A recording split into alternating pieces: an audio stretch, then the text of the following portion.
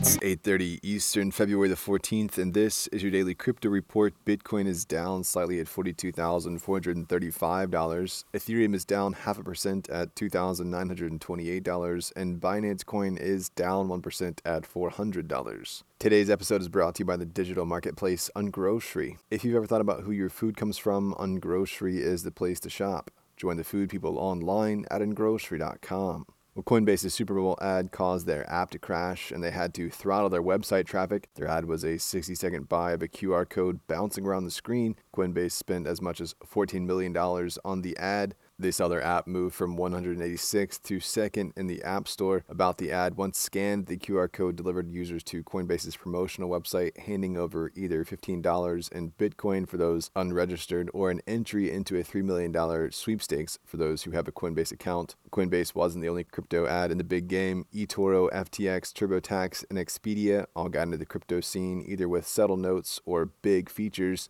Halftime show center and NFT collector Snoop Dogg also wore a one-of-one NFT tribute to Rug Radio and a necklace from FaZe Clan. All in all, it was a big Super Bowl for crypto. Real estate blockchain company Propy sold its first property in the U.S. on February the 8th. The Florida property was sold for just over $650,000 or 210 Ethereum after receiving 3,000 bidders. As part of the deal, the owner receives a non-fungible token as digital proof of ownership. The property is a condo previously owned by Leslie Alessandra, founder of a crypto company called DeFi Limited. The record of the purchase is documented on-chain and provides access to documents that show ownership of the property. Propy's plan is to scale this technology globally. The company's first NFT-linked sale was for an apartment in Ukraine. The company has raised over $16 million in venture capital.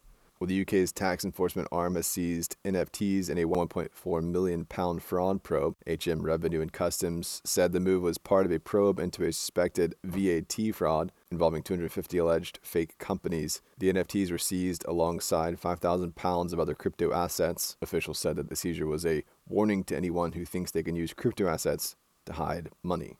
And finally, some Monero watchdogs are raising the alarm over Mine XMR, the largest Monero mining pool, which is close to controlling more than half of the network's hash rate, which could theoretically allow for a 51% attack, a vector that grants some control over the network's consensus on what transactions are real. The group holds 44% of the network, controlling almost twice as much mining power as the second and third largest Monero pools combined. Well, that's all for us today. Visit us at dailycryptoreport.io for sources and links. Add us to your Alexa Flash briefing and listen to us everywhere else you podcast under Daily Crypto Report.